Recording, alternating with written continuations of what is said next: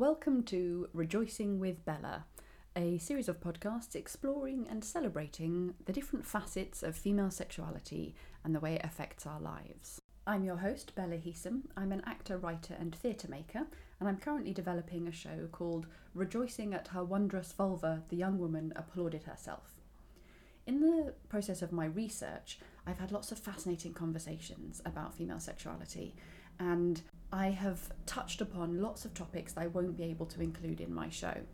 So I decided to explore them in a series of podcasts. This is the first one. Thank you for joining me. Today, my guest is Naomi Sheldon, who I would also describe as an actor, writer and theatre maker. Do you have different labels that you like? I'm now sort of like officially writer-performer. Writer-performer, okay, good. That feels weird, performer. It makes me feel like I should be in the circus or something. Yeah. I sort of am. It sounds a little bit jazz hands. It does, doesn't it? Yeah. Actor and writer.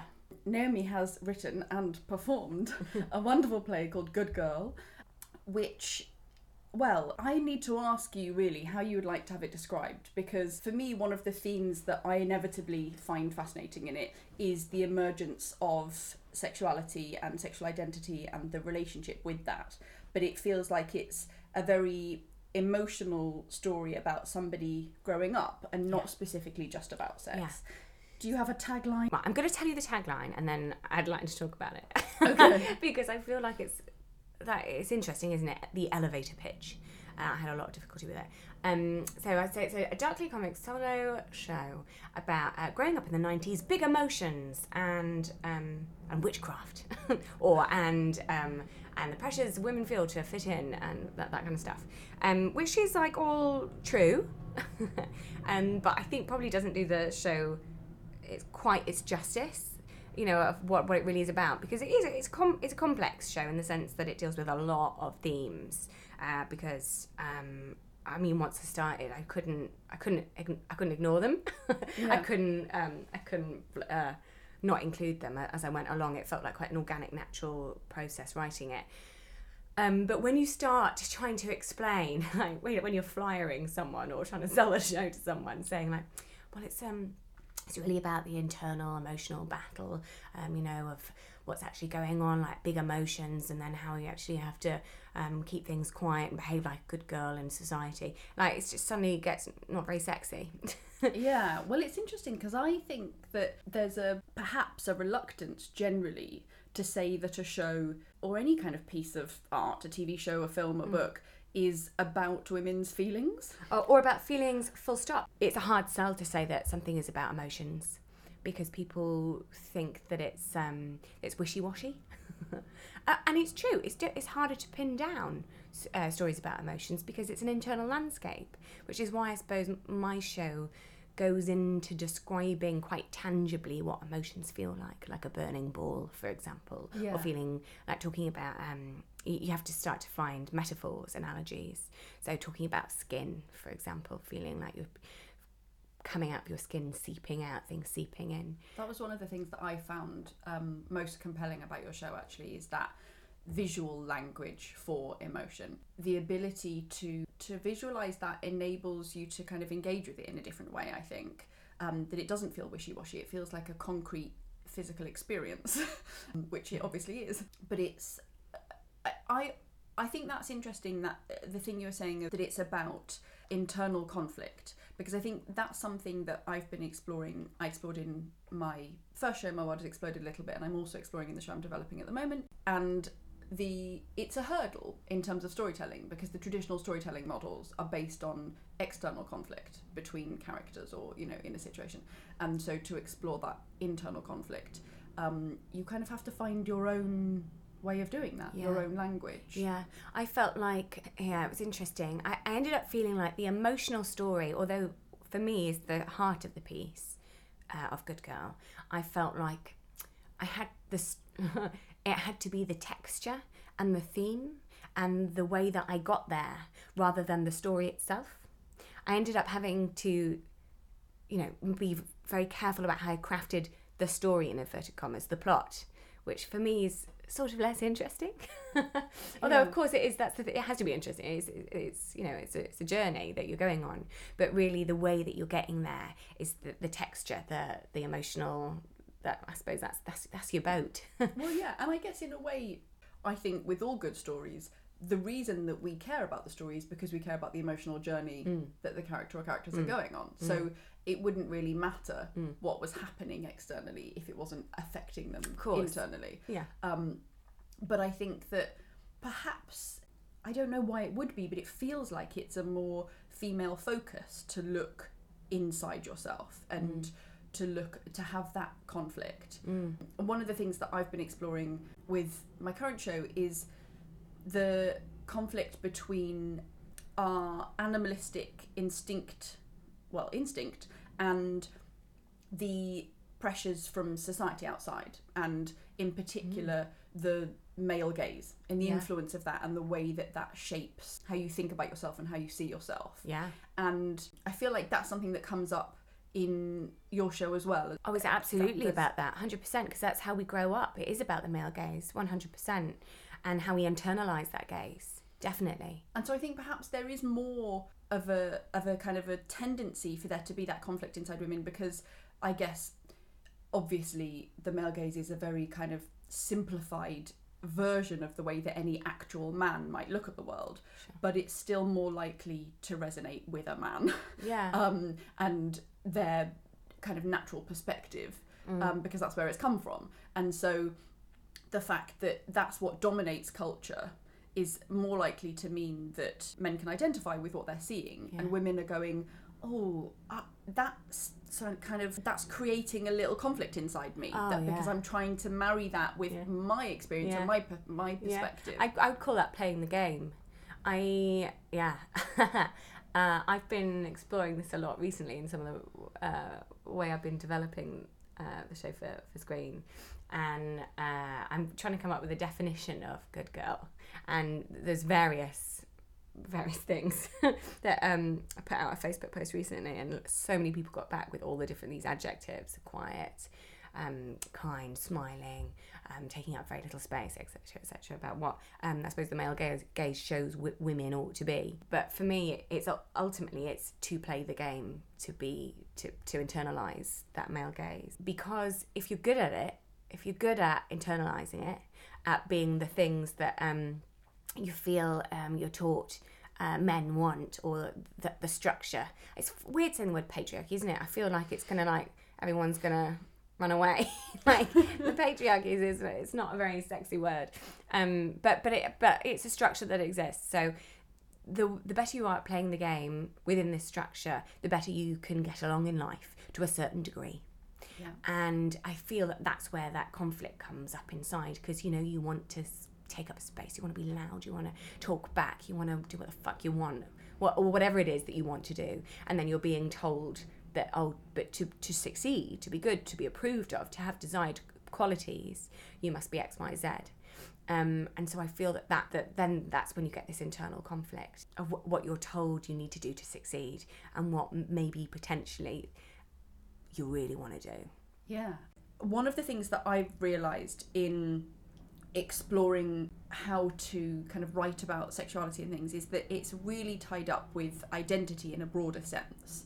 So my sense of self is sort of inextricably linked with how I think of myself sexually. And so I found that actually, for example, identifying as someone who is kind of clever and intellectual and has sometimes felt incompatible with identifying with someone who is sexual.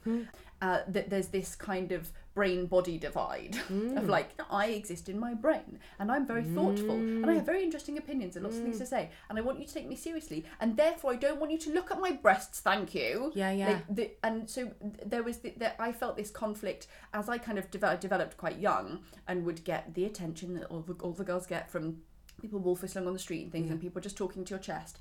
And in my head, that I kind of found a connection between you're objectifying me physically and therefore not thinking of me as an intellectual equal and not listening to what I have to say. Yeah. And so therefore I'd rather you just ignored my body and spoke to me as a fellow human. Yeah. But that became sort of the necessary requirement. In order for you to speak to me as a fellow human, you need to ignore my body. Yeah. And obviously that produces problems when you then want to engage physically with somebody and you need to be in your body. If you've gone, I am not my body, don't look at my body's not who I am, my identity is up here in my brain, then that can kind of cause a problem. And I feel like there are that's maybe sort of particular to me, but there are lots of dichotomies there where girls are encouraged to choose one thing or the other. And, you know, I feel like good girl, bad girl is one, right? And so some people embrace being a bad girl, and it's a little bit what you were talking about earlier in terms of I'm going to be loud and angry and I'm going to have all the sex and I'm not going to be... And that you're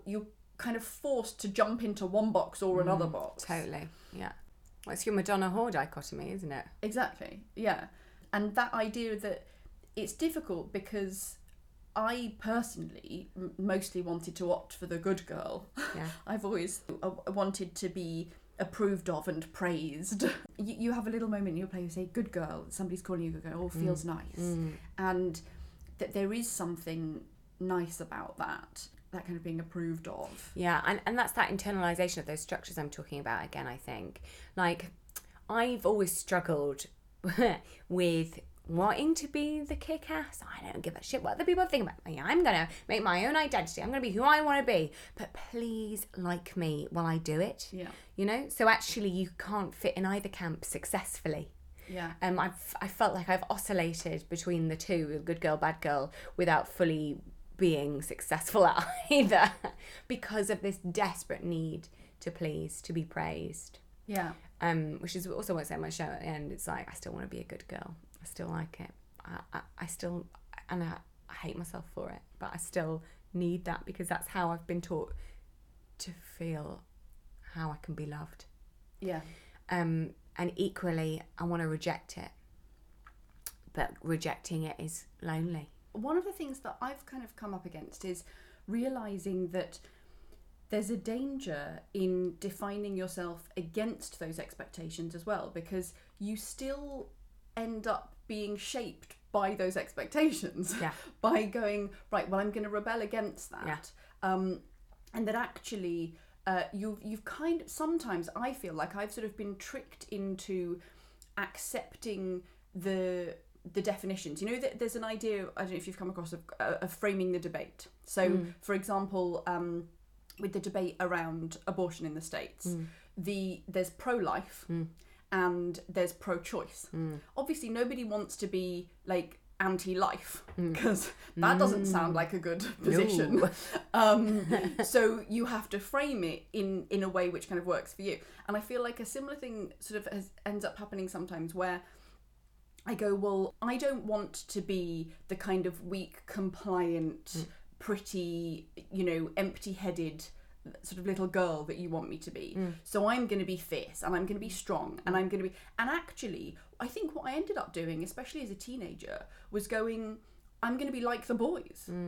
I can be strong and I can be aggressive and I have every right to be those things. And of course I do have every right to be those things. But then what ended up happening is that I didn't allow for the nuance of also wanting to be soft sometimes or vulnerable sometimes. Well, it hardens you, doesn't it? That kind of, when you throw yourself into the opposite, it hardens you and actually you lose your vulnerability. And vulnerability, I think, is really important and is a form of strength. Yeah, and especially in the context of kind of, you know, sex and sexual relationships, actually, I think to have sex without opening yourself in any way, without making yourself vulnerable in any way, can feel quite empty. Yeah. That it lacks that kind of human connection. Yeah, which is exactly what I suppose my story is in my show, which is I mean we grew up together, so I mean you know about me growing up, but you know I felt very strongly as a teenager that I was being told that to be good until a certain age. I seem to remember probably on my 13th birthday, like when I went to sleep as a 12-year-old, thinking like, I do hope when I wake up tomorrow I'll feel like a grown up. And then I woke up on my 13th birthday, and no joke, it's like I'd done a fucking spell. I woke up and felt palpably different, and I felt angry, and I felt like I don't want to be this sweet compliant girl anymore. I need to reclaim my body. I need to be what I need to be now. And the only way I felt able to do that was to throw myself into, I suppose, what pop culture was telling me to do, Eurotrash and the Kelly Brook on people's posters was telling me to do, like just be sexy, have sex, reclaim my body, I can do what I want with it, which is, completely opposite of the quiet, compliant girl that we're talking about, but equally is harder somehow, and isn't necessarily about looking about what your needs are at all. It's just about being strong and fuck everybody else. And that kind it's of still thing. reacting against something, isn't it? Which exactly. just feels inherently negative. That you go, well, I what about starting from a kind of just a quiet, still place in me and going, what would I like? What would the world be like if it met my needs and desires? And, what would be my ideal scenario? One of the things I realised in the process of writing, what I call it Wondrous Vulva for short, was that I'd found myself in a situation where I didn't know what I wanted. Yeah. Like, it wasn't just... Because I've always been very lucky in the sense that I've always felt quite sort of empowered and demanded respect and everything. But I'd still allowed my ideas around sex to be shaped by society's expectations. So, so one really good example is that I've been in a long-term relationship for a long time, and there's the idea that you're supposed to have sex at a certain frequency, So you read articles and they say, in successful relationships, people have sex at least twice a week or whatever the thing is. Yeah. And that then framed the discussions that I would have with my partner, he would like to have sex more often. Do I not? And then it's taken me so long to realise that I don't care how often I have sex. That's actually not the question that is important to me. That's not the thing that I'm interested in. Like, there are other elements of the sexual experience and having a sexual relationship which are far more significant to me. And so by allowing the way I even thought about it to be framed in that way, I was like, well, I don't know how often I want to have sex.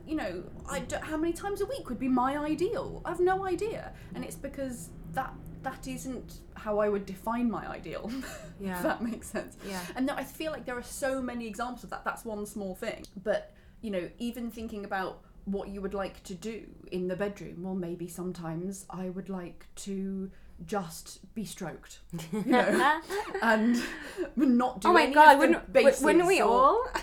Wouldn't we all just sometimes like to just be intimate without actually having sex? Do you know what I mean? I do feel that is like a common thing. Like, I don't know about you, it's interesting talking to you about sex today, because I feel like it's something that I used to talk about a lot with my mates growing up, and really in the past maybe 8 years, maybe 10, it's just not a conversation that happens anymore. I don't know if that happens with you or not. But I used to know the size of everyone's dicks, like everyone's partner. Like, I used to know. I wanted to sometimes tap people's boyfriends on the shoulder and be like, I know that you don't go down on her, so you need to start doing this. I felt like I knew people's sex lives. And now, since people we're getting older, and people are getting married and longer term relationships, suddenly the loyalties have changed, and it feels like a betrayal to your partner to talk about sex. I don't.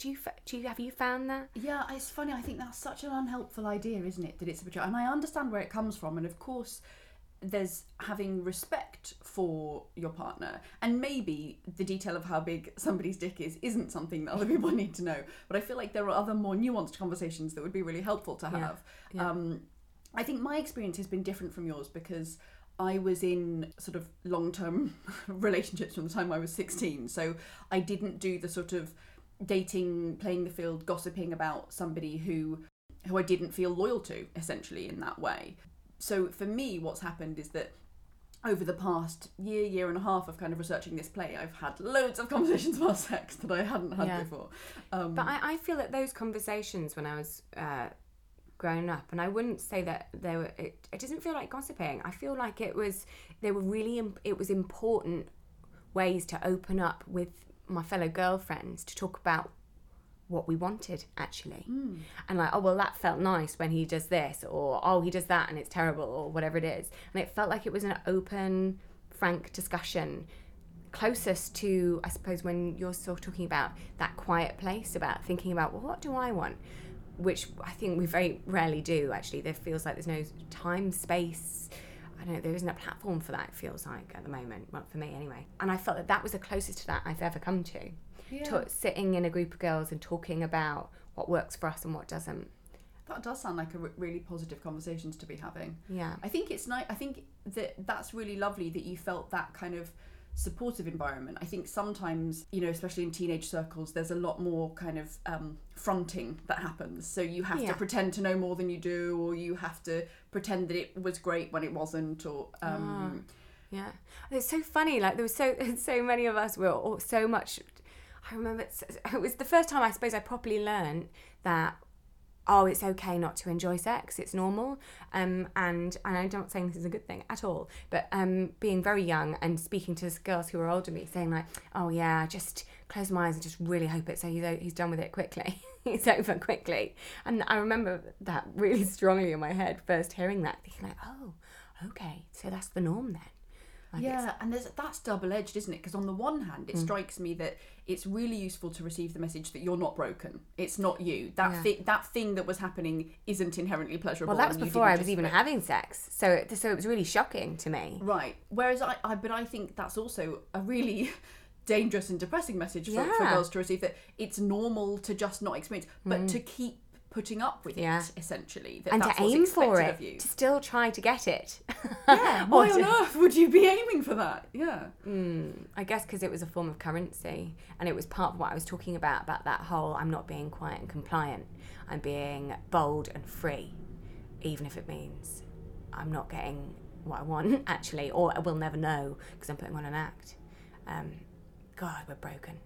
We were broken. But it's interesting, that thing as well of that kind of putting on an act. I think that one of the things that struck me, I feel nervous even referencing Germaine Greer these days, because she's become such a controversial figure in kind of modern feminism. But I only read The Female Eunuch recently, and it is obviously dated, but there is also this, I think, really compelling idea at the centre of it. I'd never previously thought about what the title meant. The idea of being a eunuch, obviously, for a man, meaning that you have been literally physically kind of cut off from, you know, the source of your sexuality, if you like, and sort of gutted almost in that way. And there's this idea that she's putting forward, which is that women have been cut off in the same way, but rather than through a physical procedure, through society's kind of pressures. So basically, we are taught to completely kind of disconnect from any feral, animalistic, sexual kind of instinct, and instead to perform a femininity and a sexuality which is shaped by the male gaze. So you go, right, so okay, to be sexy is to wear these things, or move my body in these ways, or to put this makeup on, or to, you know, to contort myself into the shapes that society tells me are sexy.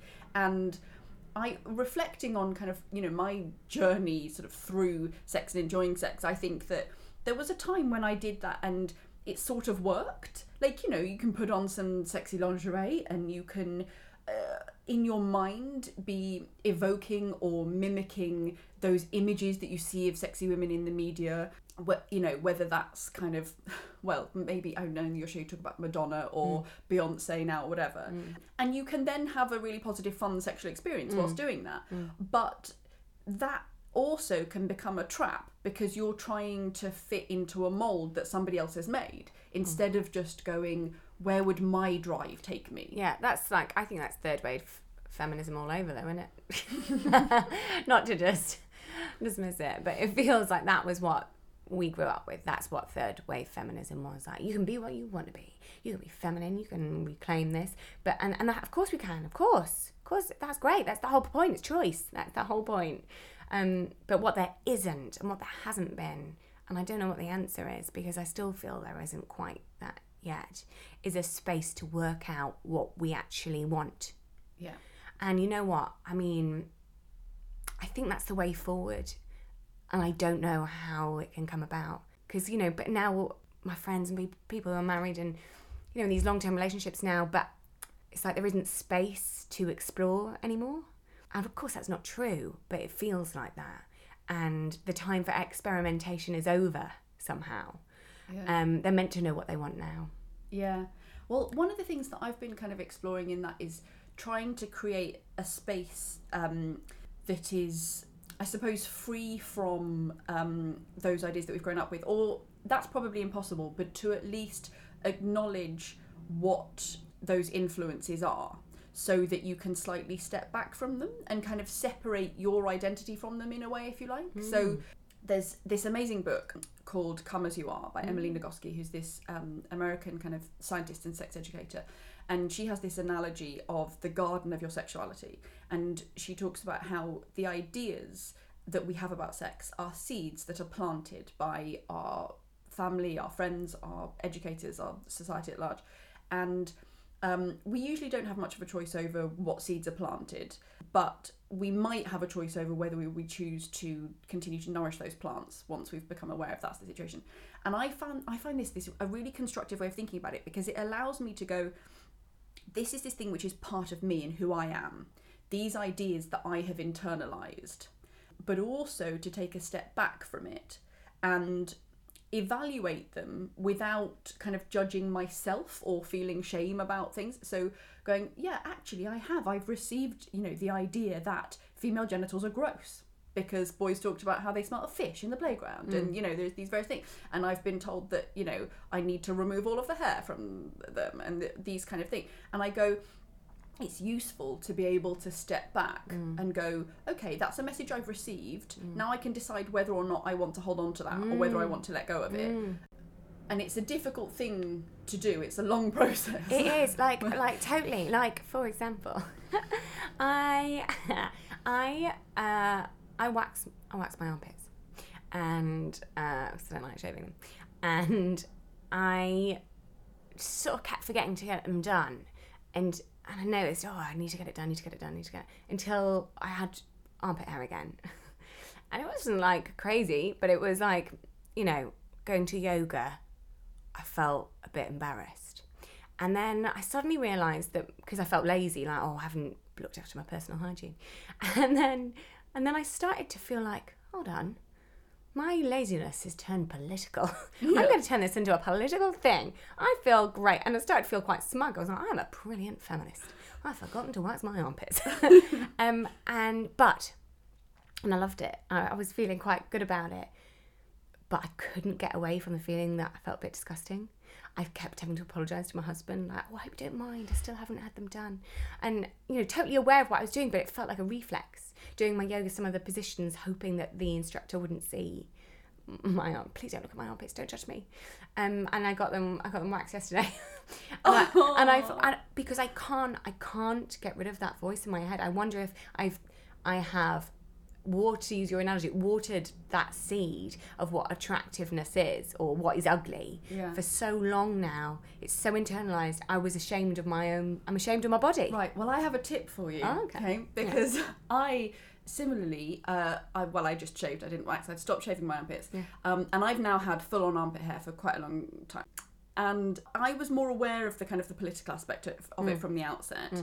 And although I will have to say, I do feel like subconsciously I was too. Right, okay. Because I don't think I would have let it go on that. I would never in the past have let it go on that long. Yeah. So I think there was a part that was like, yeah, I'm just going to let it grow. You know what I mean? Yeah. But current, yeah.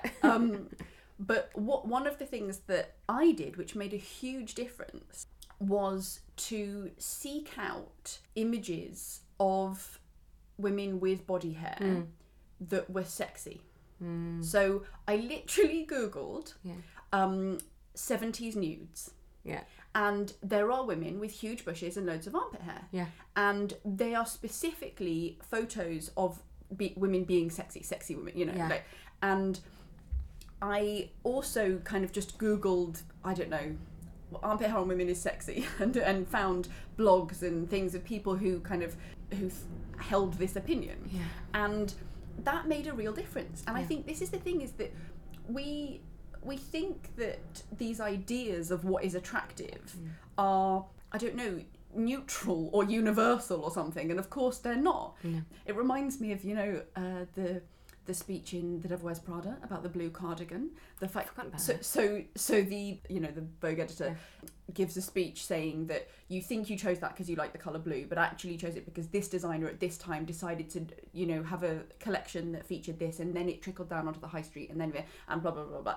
And basically you think this is your personal taste, but that has very much been shaped by the fashion community, you know, even though you've been unaware of that process happening. So even if you're not following fashion, you're being influenced by it. So we have to choose to influence ourselves in different ways. We have to choose to surround ourselves with other images. That's interesting. It genuinely changed the way I looked at it. That I went, actually, I quite like the way that my pubes and my armpits sort of are like a matching set. And they work well together. And it looks kind of natural. And, you know, somehow I managed to kind of reconfigure that and go, actually, I think this is sexy. Rather than, this is gross and unsexy, but I'm going to do it to make a statement, because that's not sustainable. If you feel shit about the way you look, then of course, why should you? But then equally, you get it waxed and you feel cross. I feel resentful. Right. So I'm not winning either way.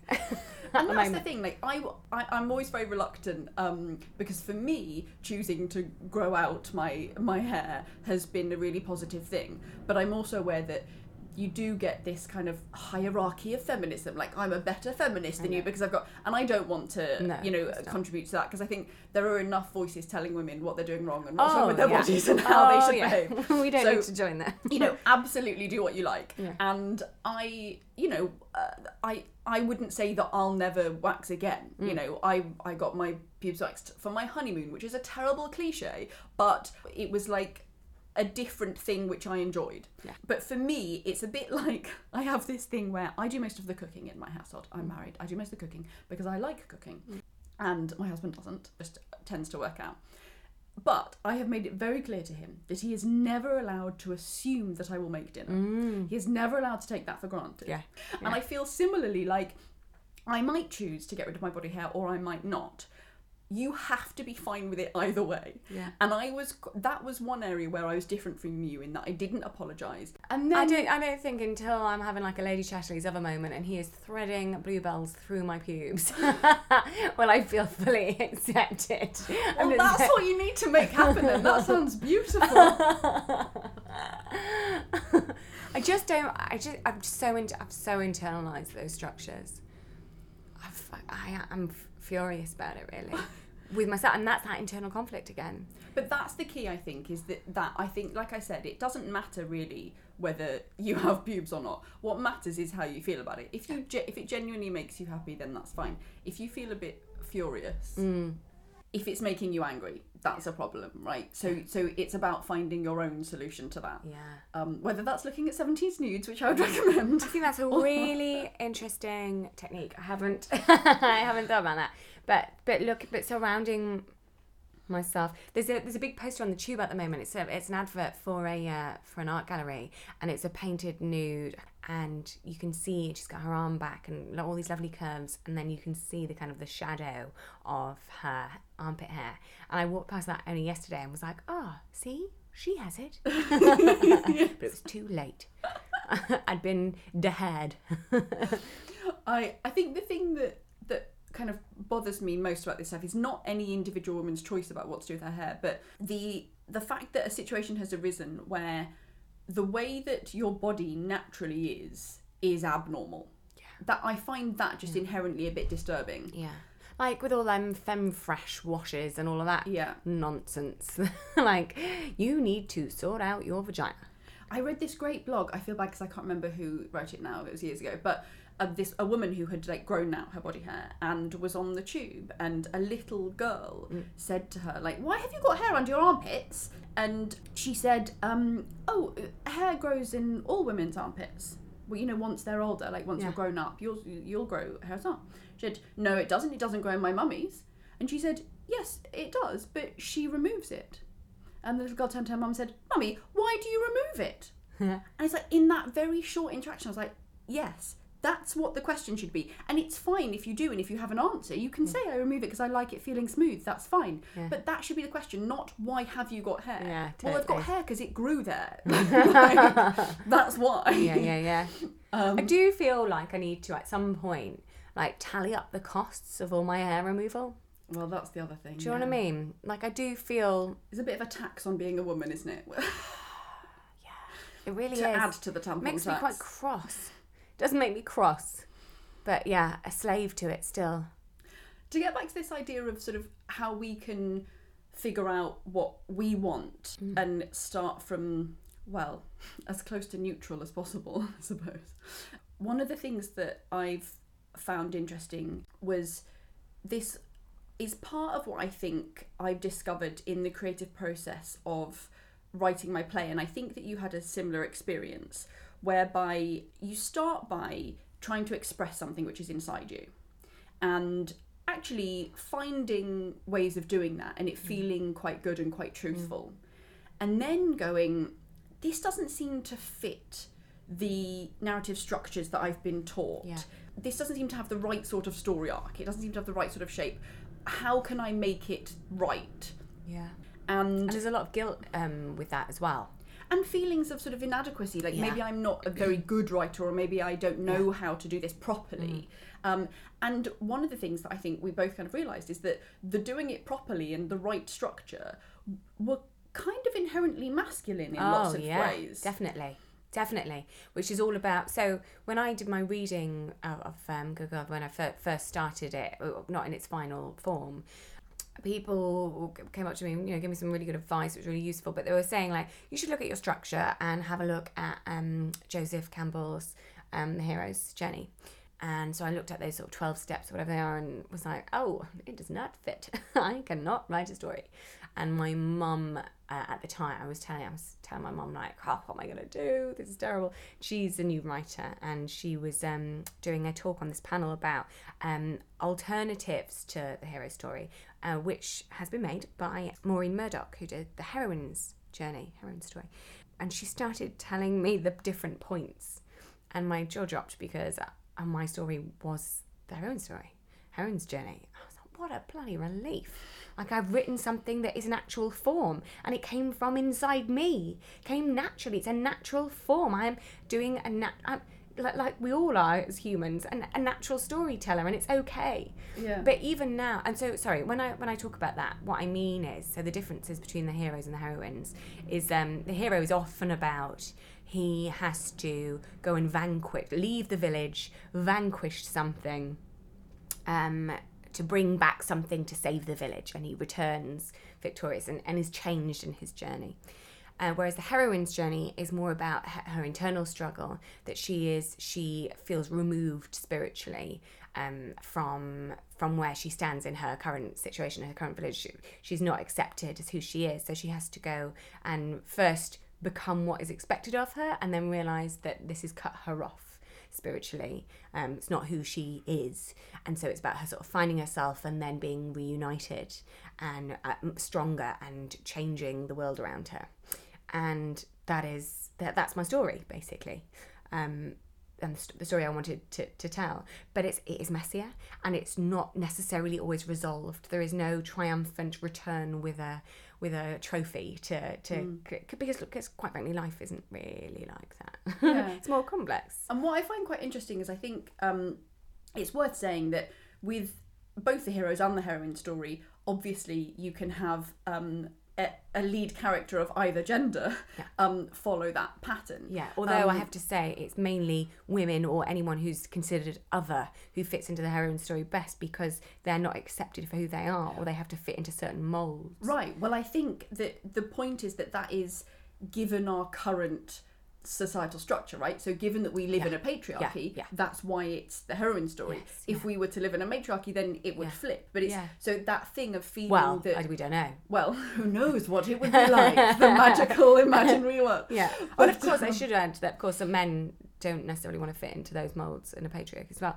Anyway. But I suppose that's kind of what I find interesting, is that the thing it's to do with feeling that, well, it's the internal conflict we were talking about earlier, that the sort of the expectations of society, you're trying to make yourself fit a mold that isn't natural to you. And I think that is something that can resonate with people of all gender identities for different reasons. But it does feel less dominant in our culture. It's not, I hadn't heard of the heroine's journey until you told me about it, you know, and that seems like an incredibly useful shape and way of thinking about things. That will resonate with, well, probably all women and some other people. Well, I do think that it means that it's been quite a powerful show in the sense that people, they could quite like that it's not all resolved, that it's an ongoing journey. But it does mean that you get some interesting reviews. People saying, well, it's not resolved at the end. What are we meant to make of this? You know, and you're just like, well, fuck it out. You want to write a response piece to that, you know, but you mustn't. You have to be dignified. But it does mean going out on a limb a bit commercially. You know, you're not fitting into a clean story. But it does mean that it permeates sort of the brain a bit more. I find that people is left with them to discuss and resolve themselves. Well, it's interesting that, isn't it, that you say that it means going out on a limb a bit commercially, because I feel like, I don't know, you could say that about most things that feel like if you're true to yourself as a woman, you have to go out on a limb a bit, because at the moment, the context that we're living in has not been shaped in that way. But I do think those sorts of things are starting to happen a bit more, like, and more commercially. Like, for example, I don't know if you saw the series I Love Dick. Like, the way that was filmed, I felt fitted far more into that female gaze, into that kind of heroine's journey. I loved it, but it did not get great reviews, and it was a bit panned actually, and I'm not surprised at all. Oh, I see. I hadn't read any of the reviews. I just watched it and loved it, and I felt so excited and I was in invigorated tears by in it. the first episode. I had to pause it, turn around to my husband and say, "Can I just say this is one of the best things I have seen in a very long time?" The way it was filmed, I felt feminine. Well, I think it was, from what I've read about the process of making it as well, it was obviously helmed by a woman, and I think that they were very conscious, the whole team, of kind of letting the female gaze be dominant. Yeah, and I wonder if there's more when more female directors come along, or when they come along, when they're bloody allowed to do what they want to do. I wonder if that will start to we'll start to see it more commercially regularly. I really hope that happens. Yeah, well, it certainly feels like there's a shift happening at the moment. I'm always tentative in my optimism, because there've been lots of shifts and lots of waves and so on, but I feel like we're going in the right direction with that. And it'll happen more. I think the one of the things that I've felt, I'd be interested to know whether you kind of relate to this, is that I found that in writing Rejoicing at Her Wondrous Vulva, the young woman applauded herself, that my creative process changed and shifted and became a lot less kind of structured and linear and a lot more sort of instinctive and intuitive and scattered and messy, that I would just go down random paths because I felt an emotional pull, rather than, this will obviously fit into my story in this way. Just, I feel like this is important to explore. I wonder what's down here in this dark corner. You're basically doing the structure of the female orgasm, aren't you? Right. But genuinely, I feel like there are parallels between that creative process and between the way that I would ideally experience my sexuality. So I grew up with, which I think a lot of us did, this very linear structure idea of what sex is. There are the bases, right? There's first base, there's second base, you do these things and you progress, and there's the final inevitable point, which is, penetration and ejaculation, and he comes. Yes.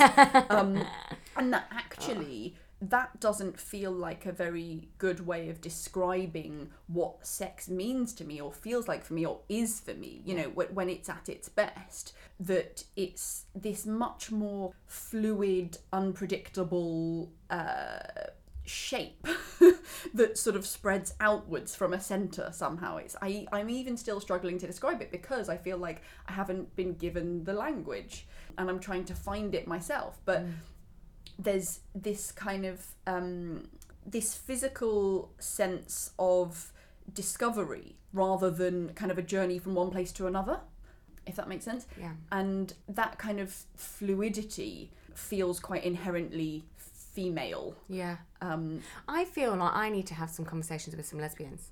Yeah. Have you spoken to Yeah, lesbians? Yeah, I've had conversations, and one particular woman who can remain anonymous said that she had experiences with boys when she was younger, and they were, again, had this kind of very sort of formal linear structure, and that when she started having sexual experiences with women, they had this completely different character, because partly she felt in her experience there wasn't kind of a roadmap or a menu that had been set out for them by the wider culture saying these are the things that you do. Actually, and this, I don't know, there may be some areas of the lesbian community where it feels like there is a kind of a set palette of activities, whatever. I know that in male gay communities there often is very kind of regimented ideas about what you do, and you define as top or bottom and things. But I think certainly for some women, especially if they're exploring and they're both kind of discovering this for the first time, there's this blank canvas where you just have to make it up as you go along. And that's incredibly freeing. It's basically what we were talking about, of the quiet space from neutral, where you go, well, what would we do? What are we feeling? Where should we go from here? And I think it's about kind of trying to discover that experience for everyone. And I also feel like that's what it should be like just with each new partner. Like, let alone what gender either of you are, that you shouldn't just be going, oh, well, this is the thing that I do. You're going, well, here are two people in a space together. What will we do together? It could be anything, you know.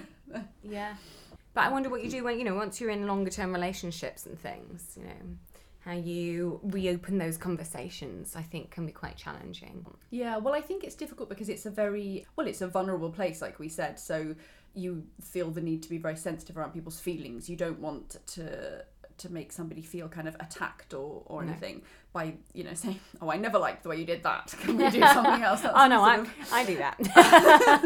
That was shit.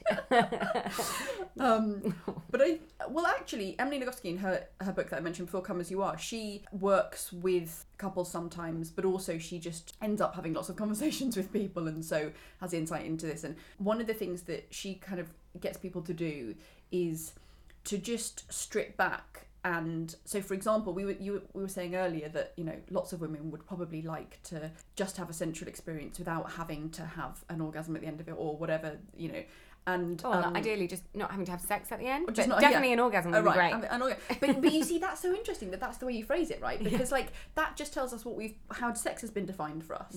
Because why isn't that sex then? If you're having some kind of interaction which is pleasurable for you and where you have an orgasm at the end, then surely that is sex. You know, again, it's very heteronormative, isn't it? The definition that we've got, because if that were two women, you would define that as sex.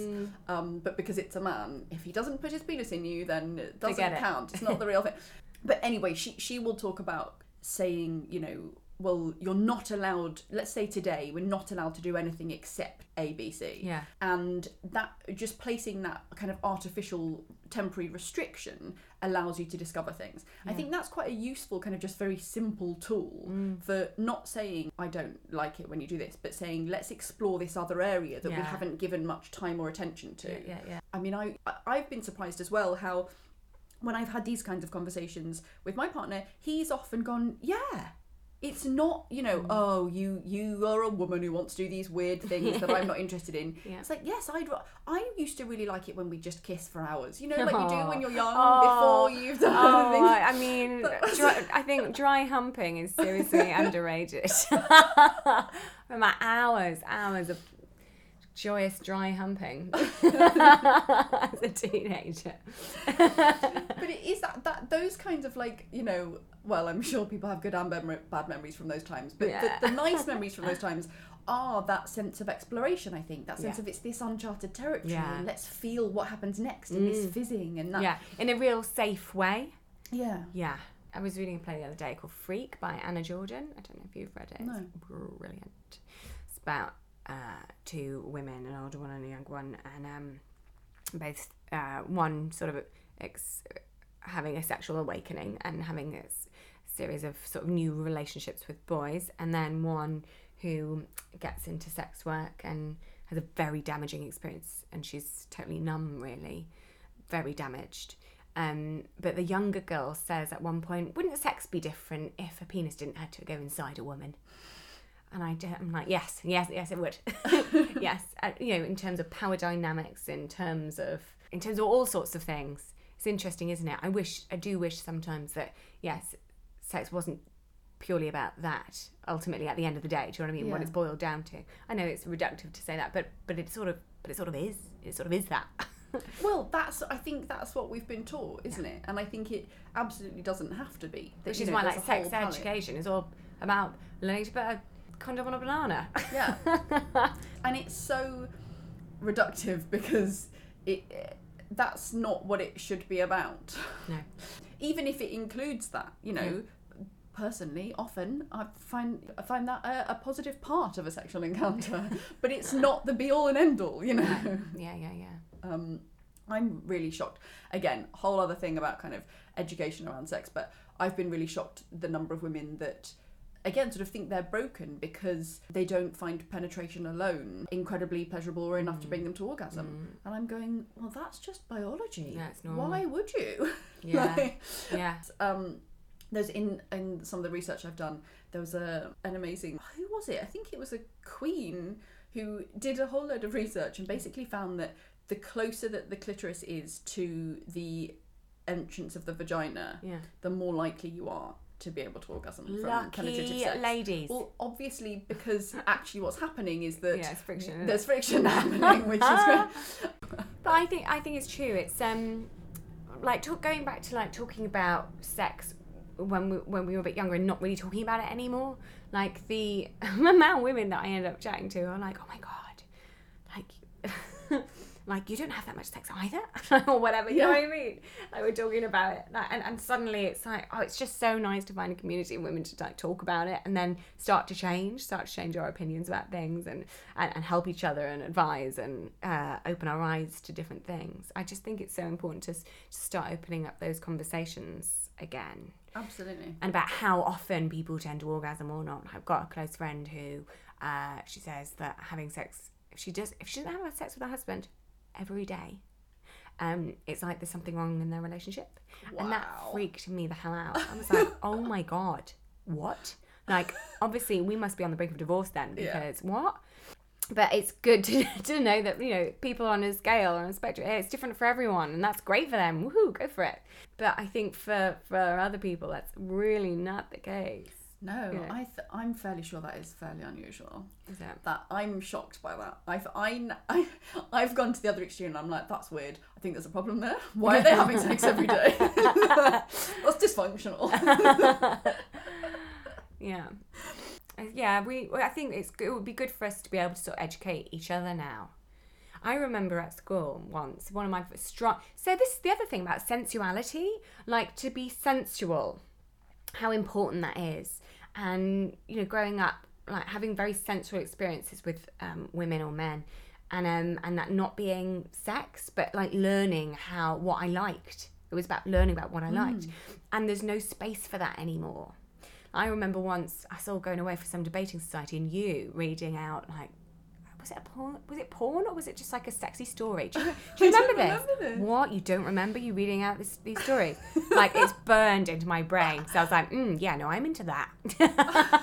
Like you lay down, we were all on bunk beds, and this is not going to turn into a soft porn story about it. And you like read some stories to us. I can't remember what it might have even just been like slightly saucy stories in Cosmo or something. Somebody brought some, and you just sort of like quietly would read these stories to her. Like, I think there was only about 4 of us who'd gather around, and that kind of sensuality, and it was amazing, and it was cool, and it was nice that it was all together, and that kind of sensuality I kind of miss.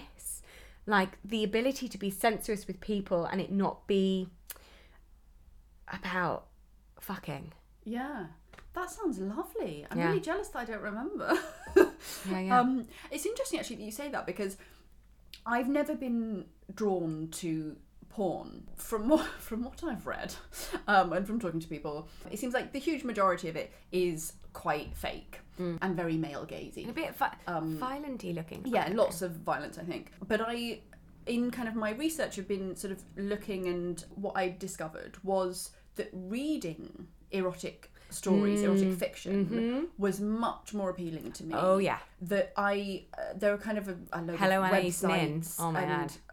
Right, there are a load of websites as well of just like normal people just writing stories, and I was like, you see, this I quite like, the kind of the space that gives you for your imagination, and not kind of having images, because I think so much of the pressure that is placed on women comes in the form of images, right? It's the constant advertising, and this is what we're supposed to look like, to recreate those shapes, and you end sounds. up comparing yourself, I think, you know, like that thing of, do I look like that woman looks? Do I look as good as that woman looks? You know, rather than just imagining yourself in the situation and enjoying the sensations, which I found I was able to do if I was just reading. Yeah. Or so I had a very interesting experience recently. I listened to Audible every night, pretty much. Me and my husband need a story to get us to sleep because we're babies. Aww. And we were listening to Manhattan Beach, which is a beautiful book that's come out recently. And there's a scene in it, a very sexy scene in it. Like, it's not a sexy book, but there's this one scene where the young woman has sex with this guy who is a bit of a gangster, but she wants him so badly. And it's just the most saucy scene I've heard in a very long time. And me and my husband were laying there in bed, just not breathing, listening to this scene for about 10 minutes. And then afterwards just turned around to each other and sort of smiled, clapped each other's faces with glee, and just went, I'm so glad we experienced that together. Like, both of us were like, wow, this is amazing. This is so sexy. It didn't lead to sex, but, you know, it was to enjoy those things together. Yeah. I just feel like more of that, you know, more of experiencing sexy things together. Okay, well, maybe this is a new thing. Maybe there needs to be a sexy book group. Yeah, release audio, like, erotic fiction for people to listen to. Just to listen to. Yeah. Yeah, maybe. It probably already exists. Maybe we just need to go looking. Yeah. We've been oblivious all this time. I know. Yes, but I think listening to stuff and reading stuff is great because you can put yourself in there, you can experience it without making comparisons about what you look like. As long as there's no descriptions about, like, her tight abs and tiny thighs and or anything like that, which isn't sexy anyway. Yeah, well, I suppose that's the other thing, that we've just had such a limited number of stories for so long. Yeah. And so there's a limited number of ideas around what sex is and can be. Yeah. It's just about expanding that. I really want to see more shows about women having sex in different ways. Yeah. And it being, and some positive stories about it. Because I see so few positive sex stories. Yeah. Outside of, I don't know, the normal relationships, I guess. Yeah, and I think this of what I feel I should be aiming for all the time, which I feel like I aim for and sometimes successful, sometimes fail at, you know? It's bloody boring. Well, also that idea of sort of success and failure, it doesn't feel like that's very useful language around sex, you know? Yeah. That it's... but that story, you know? Yeah, but you're totally right, yeah. But I think that we all kind of fall into the trap of thinking in that way about it. And actually...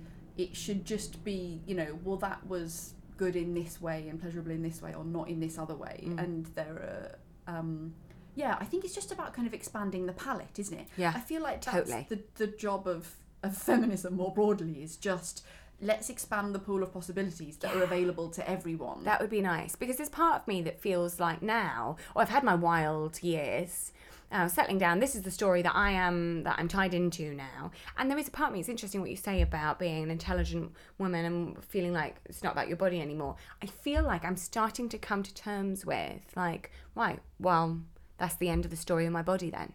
My body's out the picture now. My body's not part of my narrative anymore because I'm not sexually available to anyone else. And my pleasure is that's not the most important thing in my life anymore. Well, not that it was the most important thing, but it's not an important thread anymore. I've got a loving relationship, so that's enough. And I'm not willing for that to be the end of my story.